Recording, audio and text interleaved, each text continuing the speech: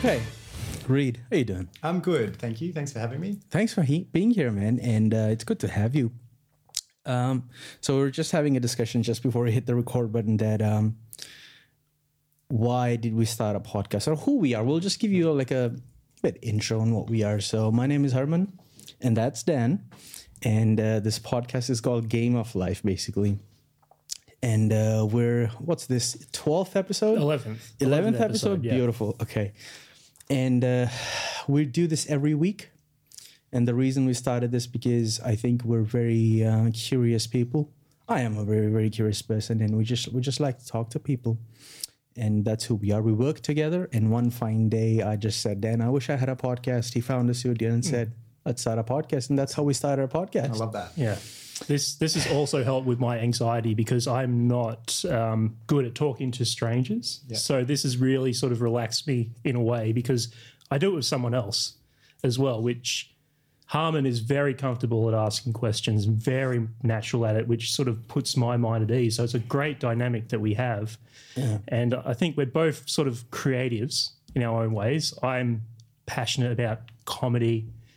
Harmon's passionate about photography. And it's just sort of, this is a great creative outlet for us. Awesome. So again, thank you so much for agreeing to be here. No problem. It's good to have you. Great, thank you. So how would you describe yourself to someone who may not know who you are? I guess in a professional sense, I'd just describe myself as a journalist, a TV reporter, who I've worked in the industry for 10 years now.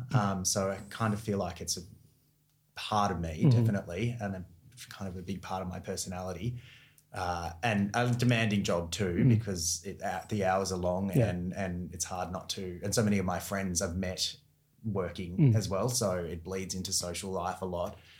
So professionally, journalist. Personally, just someone who enjoys work and loves living in Melbourne and having a good time with mates and going away and traveling and all of that sort of stuff. So, yeah, that's kind of it. Yeah. Yeah. How would you describe what you do? Is it a typical 9 to 5? No, it's 9 to 5 would be luxurious and amazing. Yeah. It's a rostered system. So depending on my roster that week, it will be 8 a.m. start or a 7 a.m. start, maybe an 11 a.m. start and a later finish to normally till around 7 o'clock, which is our news bulletin goes to air at 6 o'clock. So you kind of work up to that and then kind of watch the product go to air and then you're out of there by 6:30, 6:45. So it's and it's sometimes it's a 6-day week and then maybe 3 days off or 4-day week or whatever it is, but it's a little bit all over the place. It's and that's the job for everyone, to any journalist. It's sort of like the hours are often long. You work public holidays. You get 6 weeks annual leave, which is good, rather than 4. So you get to go away and do a big break every year if you can.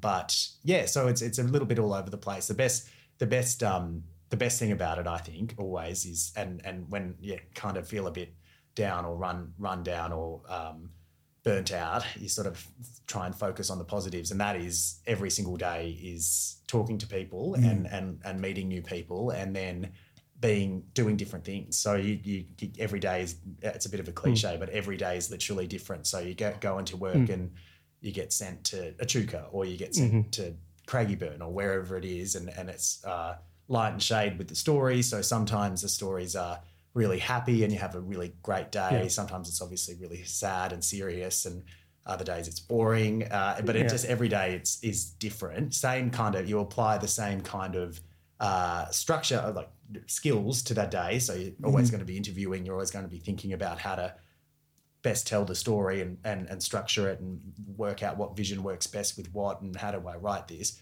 But then the content is just different, and that's amazing. It's every single day. You have no idea where you're going to end up. Yeah. Reid, can I ask you to just be closer to the mic, just like a fist away? I mean, that's fine, easy. And so you said no day is similar to every day, and Do you enjoy that aspect of your work? Because I mean, I think human beings, something about consistency and repeatability, I don't think people like it. And since it's every day is different, do you like that aspect about your job? Yeah, absolutely. It's definitely my favorite aspect of the job, and it just literally keeps things interesting, and it just that variety. It's a little bit. It can be hard sometimes because you're sort of like, oh, what am I? Because there isn't predictability. There's that fear sometimes that you're going to, what if it's going to be a really crap day, or what if something horrible has happened and you have to go and cover that, and then you feel a bit down in the dumps for maybe a couple of weeks afterwards, depending on the kind of story you're there, or just depending on the news of the day. Sometimes it's a really nice, heartwarming story, and you feel really good, and so it's kind of like part and parcel. Yeah, it's awesome. It's awesome. It's such a good element of that job. And I think the best, if I was going to recommend to someone who is thinking about becoming a journalist, that's easily the best part about it. It is so different and interesting and creative, and that makes it enjoyable and outweighs the negative aspects of it a lot of the time. True. How did you get into this? How did you start? And I'm sure people who are thinking about journalism would want to know how did you start? So I had probably quite a unique way of getting into journalism. I was sort of in late high school. My mum was a journalist and a newspaper and magazine journalist, very different to TV, but she, I'd always found that sort of fascinating when she talked about it. But I think I still didn't sort of have my heart set on it, I think, until about year 10, and I was doing work experience at a law firm in Sydney.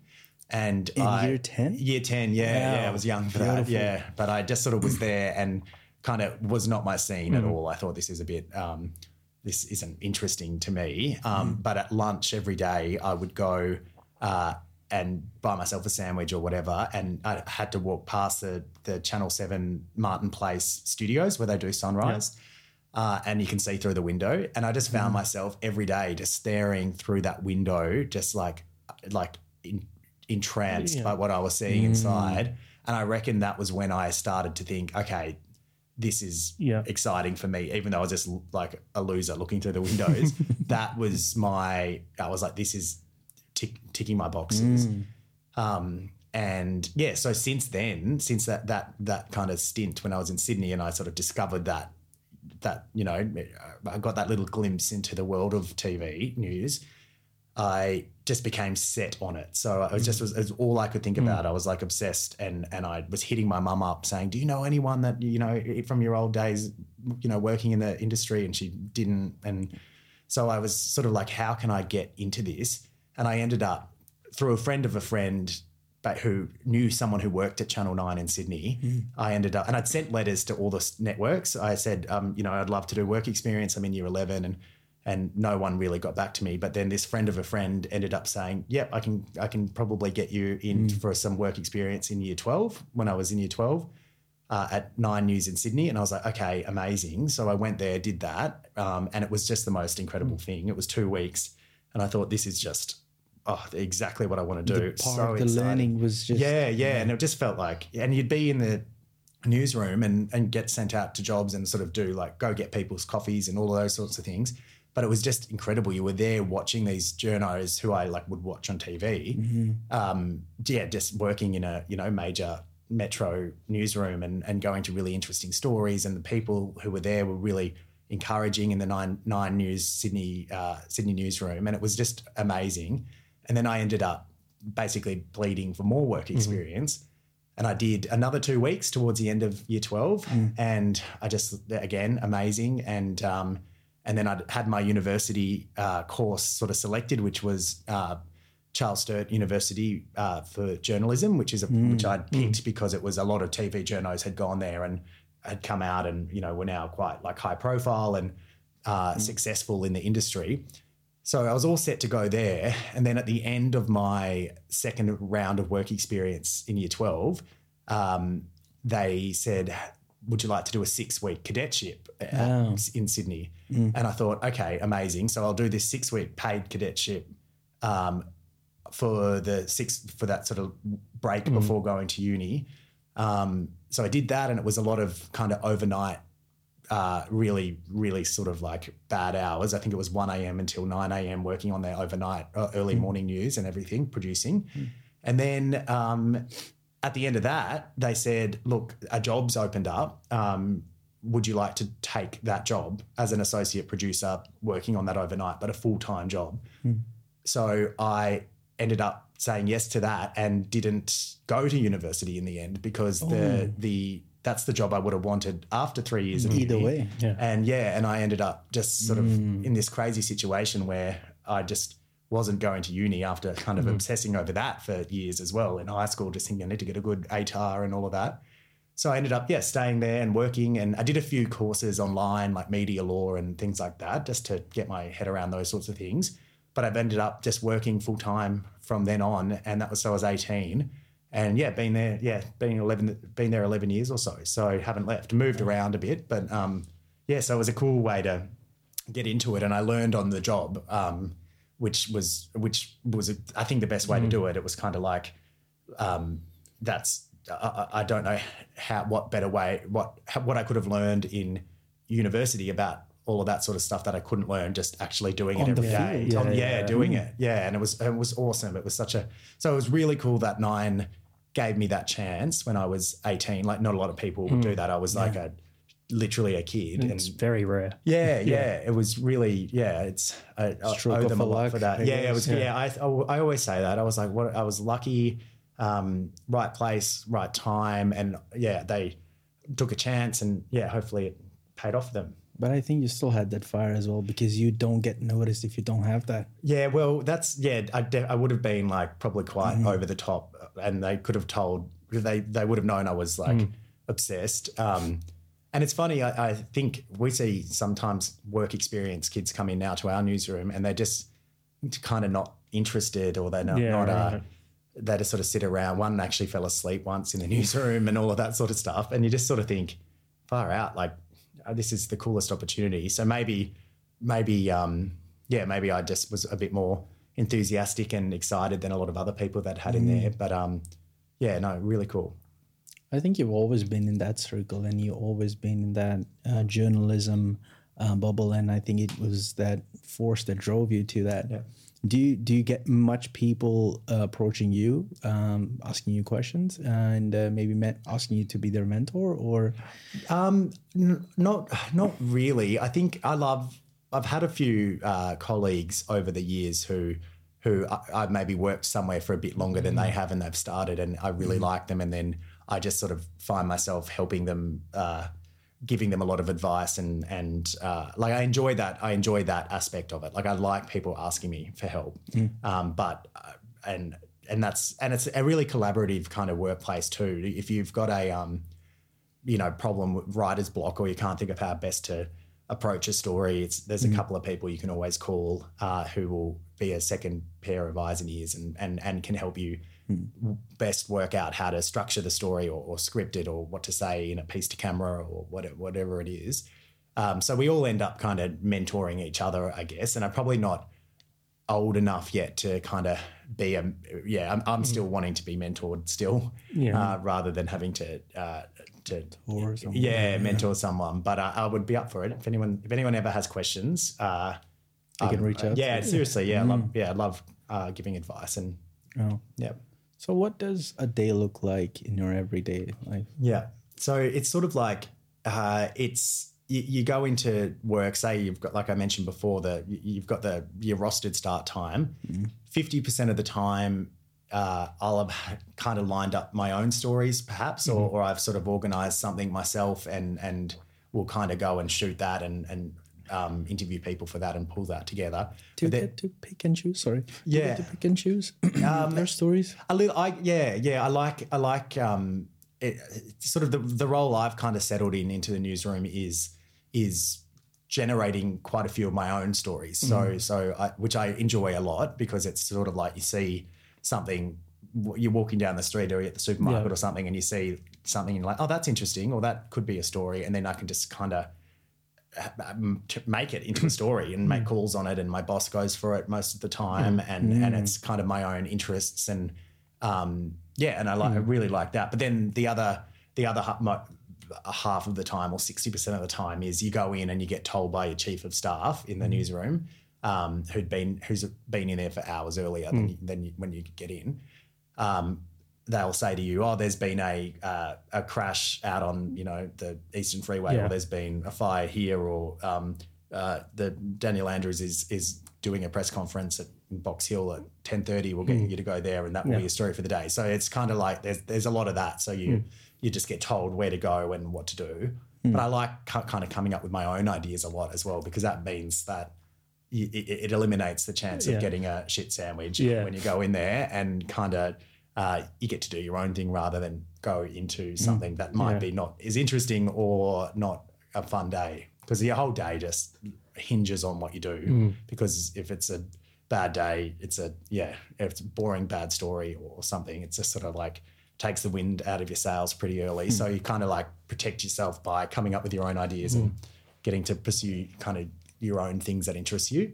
But it's also nice to just be told what to do as well sometimes. Just go in and do it and come back and I think every person who's creative does like and enjoy the bit of freedom where they can do their thing as well. Yeah. And also have a bit of structure as well, because you can't be total chaos. You can't be total order as well. Yeah. Okay. So what has been your favorite story that you've covered? What was your highlight stories like? Yeah, I've had a lot of, there's a lot of different kind of highlights, I think. When I was working at A Current Affair, we did a lot of stories where people were in kind of distress or financial problems, or that, the bank was trying to take their house for whatever reason, or things that and, that maybe they had a loved one that was terminally ill or something. And we've done a lot of stories where, as a result of that, people have donated. And I did one with this lovely lady in Melbourne whose husband was terminally ill, and she was having this big fight with ANZ, with the bank, over mortgage repayments, and they were threatening to take her house, and she was having to deal with so many things at once, and she was just the most amazing lady. And that came through in the story. And then that night we just got so many people wanting to donate money and do all of this sort of stuff. And the next couple of days I got to go and kind of give her a check for like $90,000 pretty much. So, and she was obviously over the moon, and that kind of stuff was just the most amazing feeling. And I love that. Then there's been really fun stories about, I've got to go overseas a couple of times. Like I went to Ireland for a week for a story to interview Mark Hamill from Star Wars and all of that sort of stuff. And I was there for St. Patrick's Day, and it was just the funnest thing ever, with a bunch of other journos from around the world. And that was incredibly fun. And then there's the stories where you just go and meet just like every day, you meet everyday people who are just doing cool things.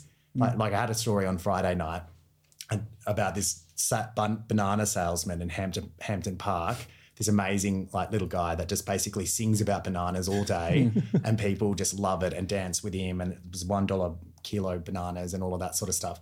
And I just went out and shop with him and the shop, and people were just so happy and dancing around, and it was like the night I just was smiling for like 2 hours out there. It was and it was obviously a story about a banana salesman. It was not setting the world on fire, but it just made that got me. Fun story. It made me that was a really enjoyable day, and I thought the story came up well, and it was just made you laugh. And he was just what a champion that guy is, and everyone was in a good mood and wanted us there and all of that sort of stuff. So it's just they're the kinds of stories I really like. Just those fun, heartwarming kind of things. I love those kinds of stories. To pursue all those fun and not normal, like fun and exciting stories, like that's your niche. Is that like, if you were out there and you were looking for stories, those are the kind of stories that you'd be looking for? Definitely that. I quite like, there are some reporters in our newsroom who only do state politics, for instance, or only do crime, or we've got a crime reporter and a court reporter. Yeah, we call them rounds. That's their round. But I don't have one of those, so I can which is technically general. So you're a general reporter.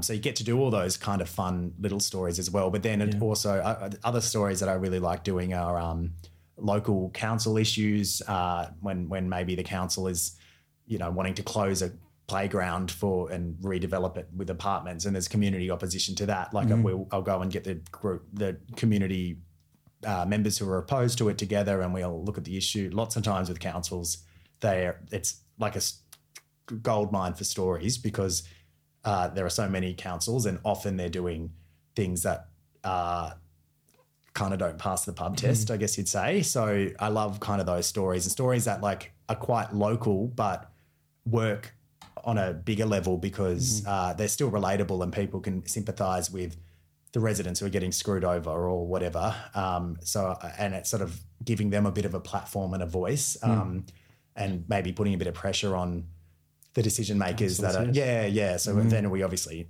go to the council too and get their response. So I quite like those stories. So the local issue kind of stories are really good. Like even that Banana Man, he was kind of a local little local hero, I guess. Yeah. It was, So I like those, and it's good, even though it is quite small. They do work still in our news bulletin. It's good to get to different suburbs and kind of people, because like I said, those issues can sometimes be happening in lots of different councils around Melbourne, and you just kind of, it's still relatable. Like stories about bins and all of that, and people councils changing the time frame of when they pick them up and all those sorts of things. Like I find that interesting. Anything that people are fired up about, I like. And I also like doing state politics as well. I find that interesting. And crime is the one kind of round that doesn't really do it for me. I think sort of that can get it's a lot of kind of hunting for CCTV and dealing with people in distress, and you kind of, people often don't want you there, and well, it's such a dark place to go down when you have to look for those stories as well. You could take that home with you as well, presumably. Yeah, absolutely. And just, definitely dealing with like grieving families and all of that, and having to say, hi, can you go and give us an interview? Like, and often sometimes, that's 50-50. Half the time they want to give an interview and it helps them feel a little bit better or pay tribute to someone they've lost, but then the other half the time it's like a very hard no. You feel like an absolute like scumbag, but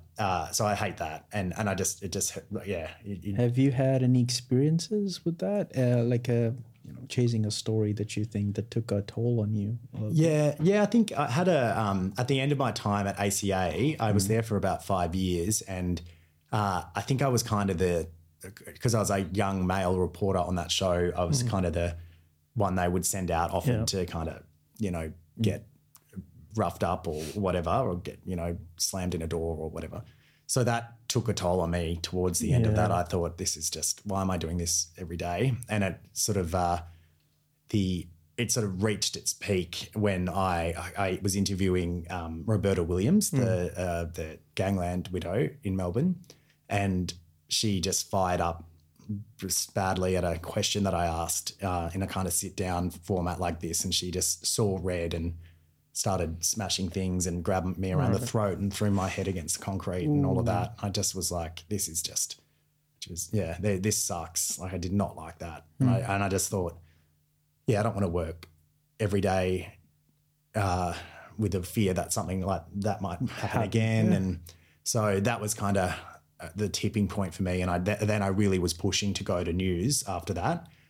Which I was wanting that new opportunity anyway, and a challenge, very different to ACA. It's sort of more day to day, rather than we work on something for a few weeks, and it's sort of more straight down the line, rather than having to, the stories are 1:30 rather than 6 minutes 30. So you kind of, you're less of a character in them. Like in ACA, you were a character in your story basically. So then thankfully I was able to change over to news, and it was a good change, even though the things I learned at ACA it was an amazing place to work for all those years, because like I said, there were those amazing stories about helping people solve their problems and raising money for people and everything. And the style of journalism there, it is, you sort of, often you have to you have something that maybe there isn't much vision for, or there's not much to really say, but you've got to still fill maybe 5 minutes. So you get really creative with how to tell the stories, and some of the stories were so unique and just bizarre and so fun. Like you're just like, this is just, I love that this sort of we can tell these sorts of stories about things that are happening around Melbourne. And so I had it was an amazing time there, but I was ready for a change. And and I moved over to news right at the end of 2019 and headed straight to the bushfires that were sort of raging at that time, early 2020. And then COVID happened. So that was just like unbelievable. So it was a real sort of...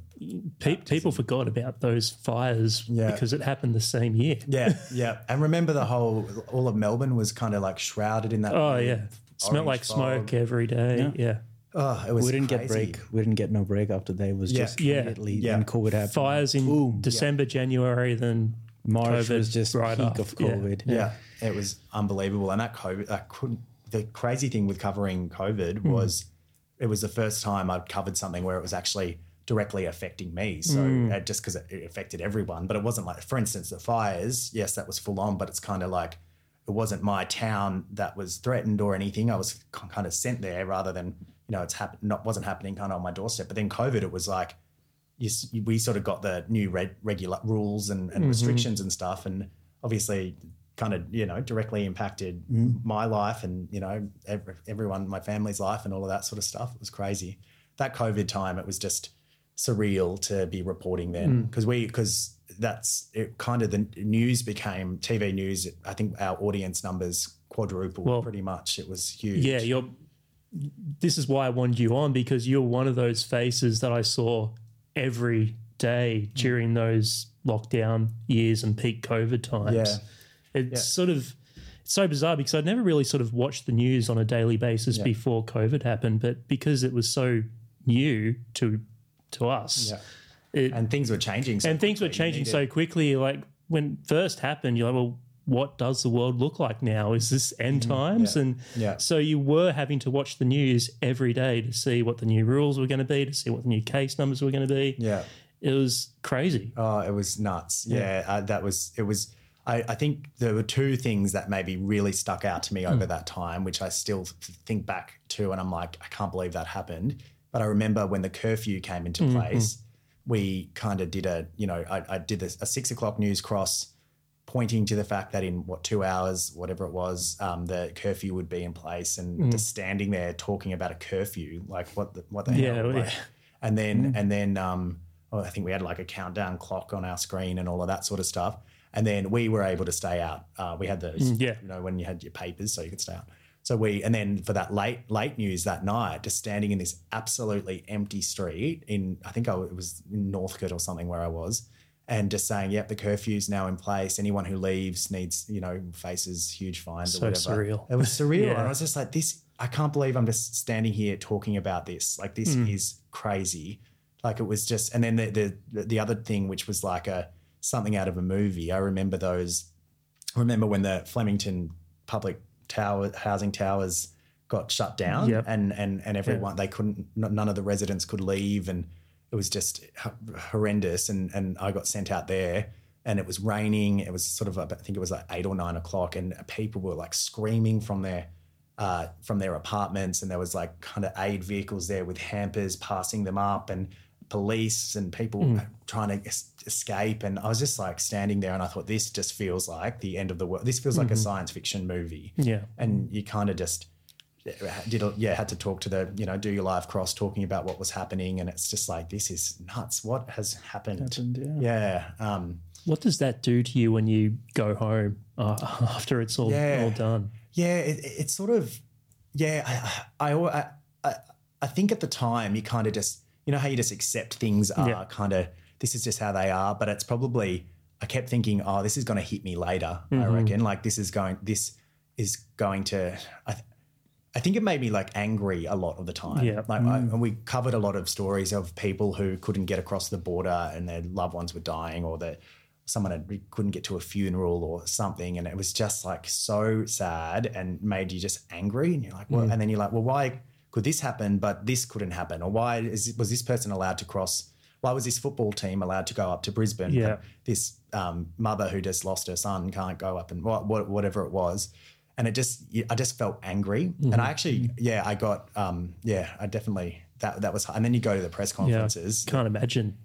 Because, I mean, the rest of us have an option to switch off the news when it gets too much, but you're having to live with it every single day, which is insane. And we're the viewers on a television. We're looking at a TV, but you were there firsthand. Like, you can see everything live in front of you. I think it takes a lot of toll on you as someone who's on the field and someone who's watching on a television. It was. I remember it was, speaking of that anger and frustration, because going to those daily Dan press conferences, it was quite that was quite frustrating in itself as well, because yes, he sort of had those press conferences every single day, but you'd ask questions and often you didn't kind of get any kind of satisfactory answer. So that was frustrating, and it was just obviously the Premier the thing is, no one knew what they were doing at any level in the country. Like, no, everyone was winging it, but it was kind of frustrating, especially when things kind of contradicted each other, and you're sort of like, why is this happening? But that isn't, or whatever. So it was sort of like, it was hard. But I was actually quite lucky to be able to still go out and do things. Like I thought it was I wasn't in my apartment, working from home, stuck there. We were still, things were obviously not normal, but we would go up to like Echuca and do a story about some border issue up there, or we'd go to, hospitals around. You'd go out and still be able to do things. So I think I would prefer, I still would have preferred to have done that than to kind of be locked up inside, I think. But it still, it was a front row seat to that horrible time. And you kind of explored every single element of it. Kills me sometimes when people say, oh, I wish we could go back into lockdown so I could have a break and blah, blah, blah. Like, no, it sucked. It was bad for everyone. And mums and dads who had to homeschool kids, and like, imagine how, like, the newborn kids. They spent, because if people don't realize this, these numbers are not precise, because in 2021, I think out of 365, we spent maybe 250-ish days in lockdown, which is a lot, which is like 60-70% of the whole year sitting in an apartment or a house. That's not good for kids, especially. Yeah, exactly. And then and think of the sort of oldies as well, who are lonely and can't visit their grandkids or. So there were so many horrible things, but yeah, I might add a third thing over that time, which was kind of the most affecting, was that because we had 6 lockdowns, and every time we would do, it's looking like we're going to lockdown, and days of that, and then we're in lockdown, and then we're finally getting out of lockdown, and people are happy, and the pubs are starting to open again. But then, a couple of weeks later, actually looking bad. So it was kind of like, oh no, it's happening again. We all finally thought we were good, but now it's gone to crap again. And you just could see the signs as well. Like, I remember there was a outbreak at a school in the western suburbs somewhere, and you kind of got the vibe like, this is bad. And then within 2 days or something, we're in a lockdown again, and it's sort of like, oh. Anyway, but hopefully it's all good. It's all good. Yeah. Let me ask you this. I don't know if it's getting political or not, but if you were one of the decision makers, what would you have done differently? Oh God, I have no idea. I'm very glad I wasn't one of the decision makers, because it would have been. No one, as you said, no one had any idea what they were doing. Everyone just winging it. Yeah. I think what was interesting towards the end, when we're at the end of our lockdown 6, and that was when things were starting to really, people were just not following it, and kind of the frustration was just, people were like breaking, I think, with a lot of just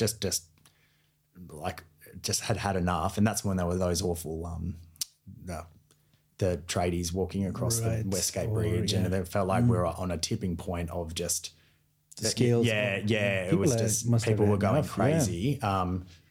But yeah, and I think at that time there wasn't a lot of sympathy for people who were just like, I remember, I think people had gathered at the beach to watch the sunset one night. And I remember that became people were kind of getting their, finger wagging from the government over that. Like, no, it's not safe to do that. And I just thought, oh God, people just need something, because they're going to just, people are at breaking point. Yeah, I never could understand why gyms and playgrounds were closed. Yeah, the playgrounds is just, that was something that just felt, when you walk down the street and there was just like crime scene tape on playgrounds. I was just like, why? Yeah, heartbreaking. But I think, I feel like as a city, we've kind of grown stronger as a result of it all. It just, you feel like you just, even just being at a restaurant or a pub now, you're like, this is just, or being at a party, for instance, you're like, remember when this wasn't allowed? Like, it felt like this would never happen again. And now,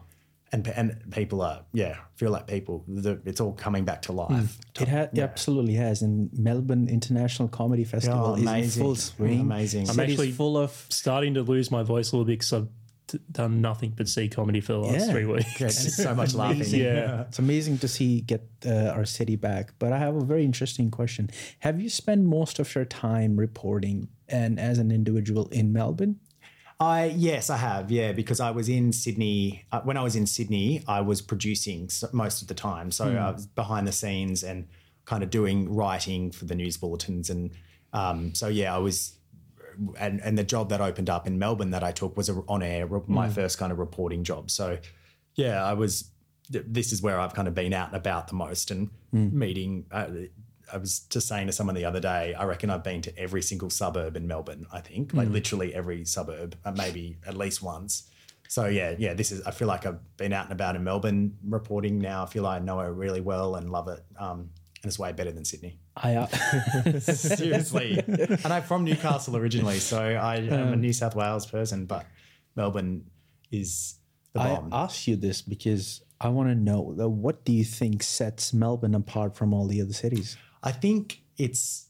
so when I moved down from Sydney, I thought, how different can Melbourne be, right? Like, it's just a city's a city. Surely it's just the same. But within the first 3 months, I thought this is way better. I always struggle to articulate it about why I think it's better, but I think I love the bars and restaurants and the nightlife and the festivals and things that happen here. I just think they are way better than similar things in Sydney. And I was in Sydney when there was lockout laws and their nightlife was really struggling, and kind of felt just like it wasn't a fun place to be a lot of the time.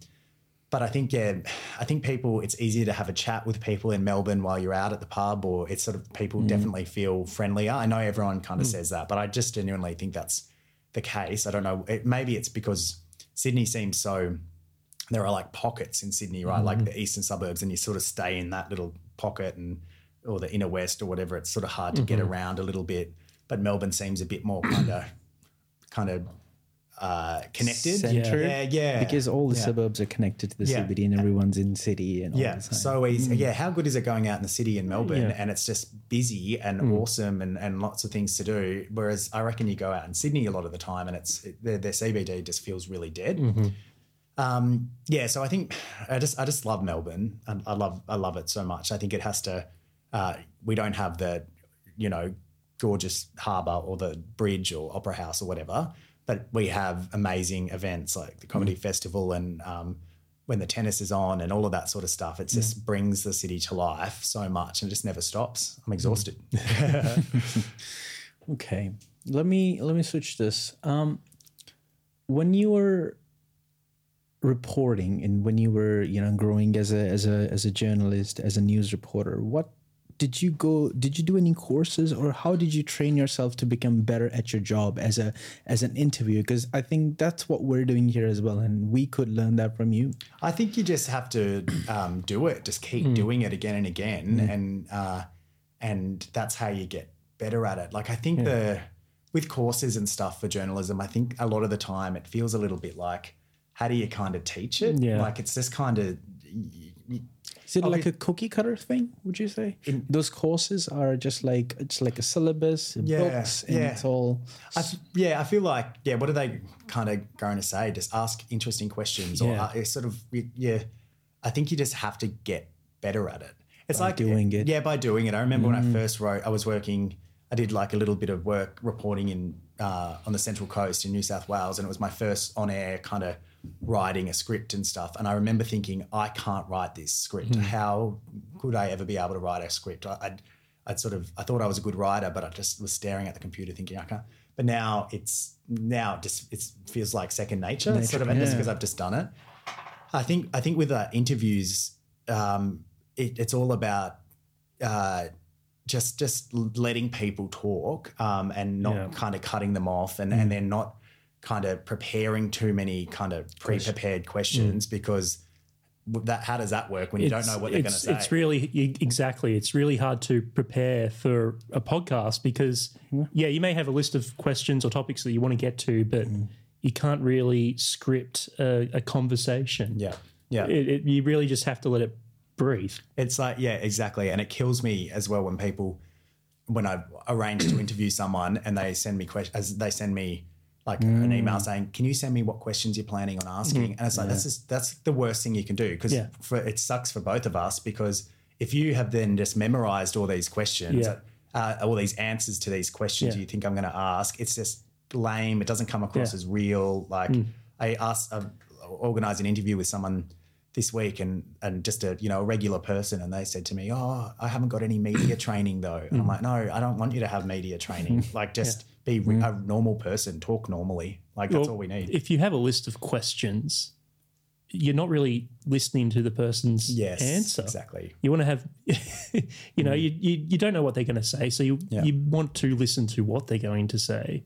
So you have something to ask, that from something they just said. And there have been times where maybe someone else has gone and asked kind of questions on my behalf or something in an interview, and I've listened back to it, and you can hear the talent sort of saying something really interesting and maybe even like getting emotional or you're sort of like, wow. And then the person has just asked the next pre-prepared question. Exactly. It's like, oh my God, you've just wasted this really good opportunity to kind of get into that premise. Yeah. So it's just like listening. And when you hear people, talking after answering your questions, you can kind of get a vibe of what sort of pushes their buttons in terms of what, you'll get the most out of them if you sort of focus on that topic. And it's kind of just listening to them. And I always, one of my techniques is I ask if someone's a little bit nervous, I ask a couple of kind of warm-up questions first, ones that I probably won't use like the answers to, but it just gets them relaxes them a little bit. And then by the time they're relaxed and finding it a bit more comfortable, then you ask the questions you want to, you actually want to ask. And by that stage, they've warmed up to the point where they're not kind of like awkward or they're kind of feeling a bit more comfortable and they give you some great stuff rather than kind of right straight away. And they're kind of stumbling a little bit and a little bit nervous and you kind of just don't get anything usable. True.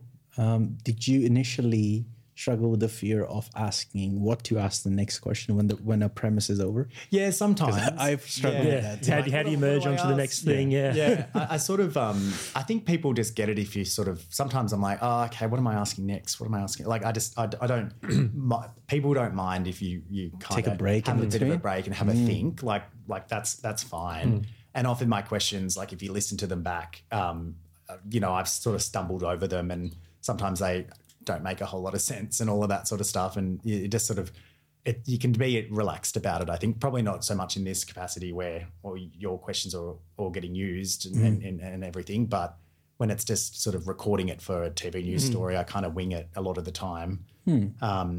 But yeah, sometimes if I can't think of what to say next, I kind of, have to, take a little bit of a break. Because the worst thing is when you just finish the interview and you're like, oh shit, like I could have asked, I forgot to ask this. What an idiot.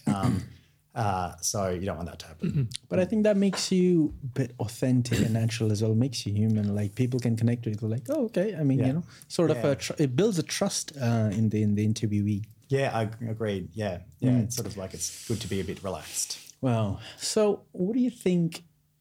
And social media and AI coming up, do you think that all of this would affect the traditional media and news, do you think? Yeah, I think it's surely going to have an impact. It's a bit scary, like to see how good some of those like AI bot things are, what they're spurting out story wise. How much experience have you had with AI? Not a lot. Not a lot? Nah, no. My friend was actually this morning sending me AI stories of he'd give the AI thing like three different little dot points and say, tell me a story about this. And it wrote this amazing thing that, could have been, it kind of it didn't have a personality. It was still felt like a very kind of generic. robotic. Yes, yeah, but, it does. But yes. it's amazing. And I think places like LinkedIn, a lot of their internal kind of messaging now is written by that AI systems and stuff. So it's going to change lots of things, I think.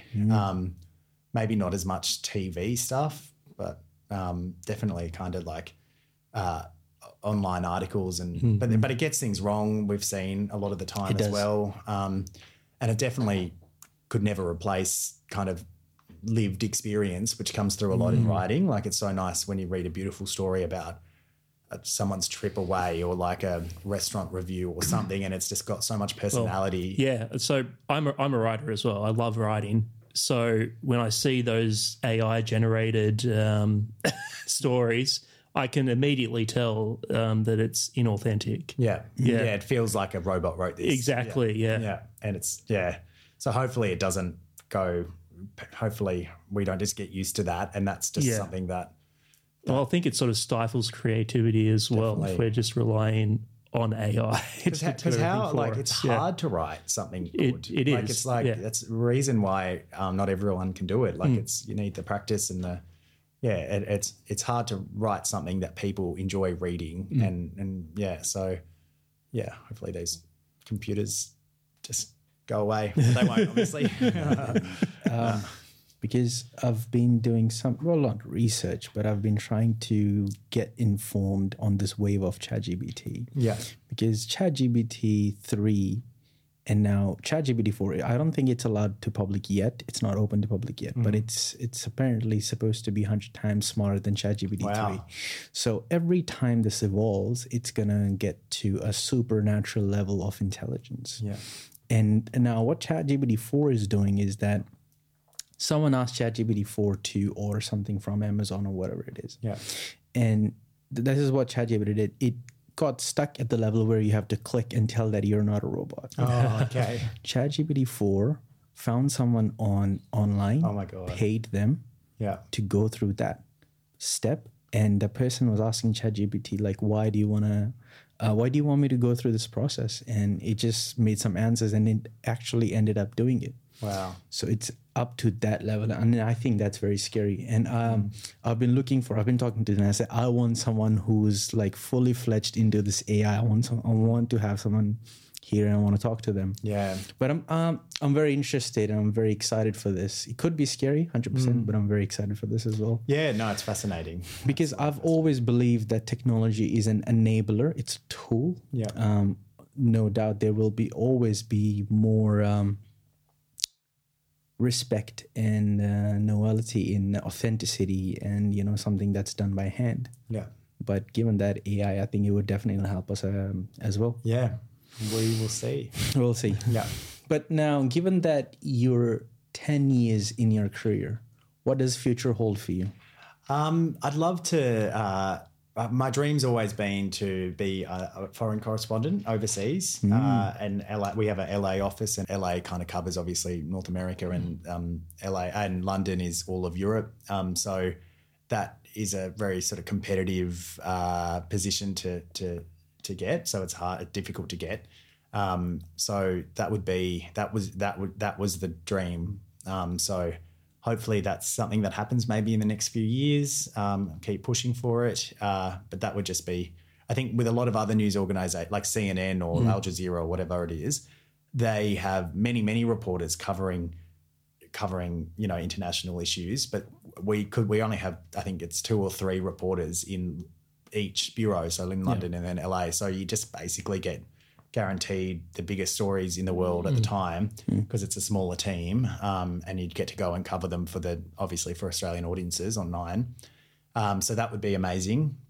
And then after that, I don't know, that I'll just see what happens. But that's that. Once I feel like I'd rather do that, for instance, than be a newsreader or like be in the studio all the time. Or that I'd rather. My goal is to go overseas and report.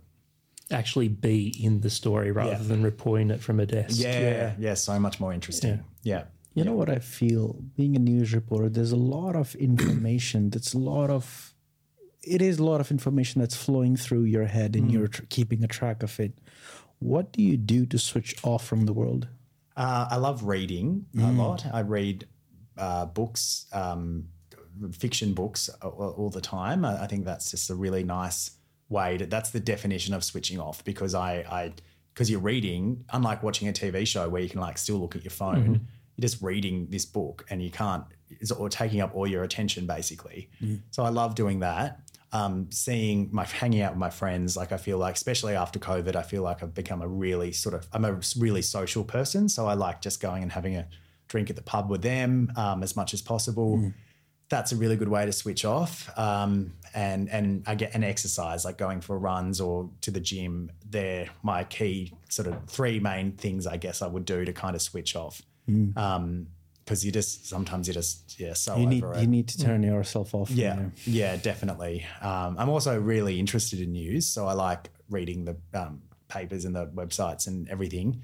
But then sometimes I find myself, like on my day off, for instance, I've been just looking at my phone for like an hour, just reading news articles, and I'm like, why am I doing this? I should just be not doing this, because I need to go and do something different. So that's there. And you need to decompress, otherwise you can just get too much. Yeah. Okay, I've got one last question before we wrap this up. I think we did glaze over this initially, but 10 years, 11 years of doing this, if you could go back, well, if there's a person who's looking up to you right now, if you could just give them a liquid gold of advice, that what you've learned, if you can compress that, what would that be? I think I would say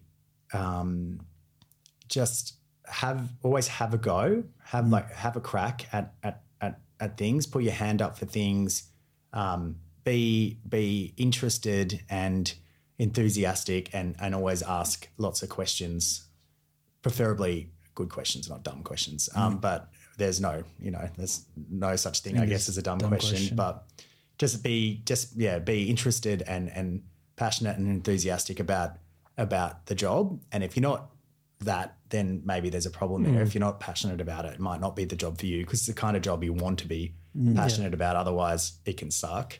And I think if you're all those things, it will shine through, and superiors will recognize that and be willing to give you a chance, and you'll get there 100%.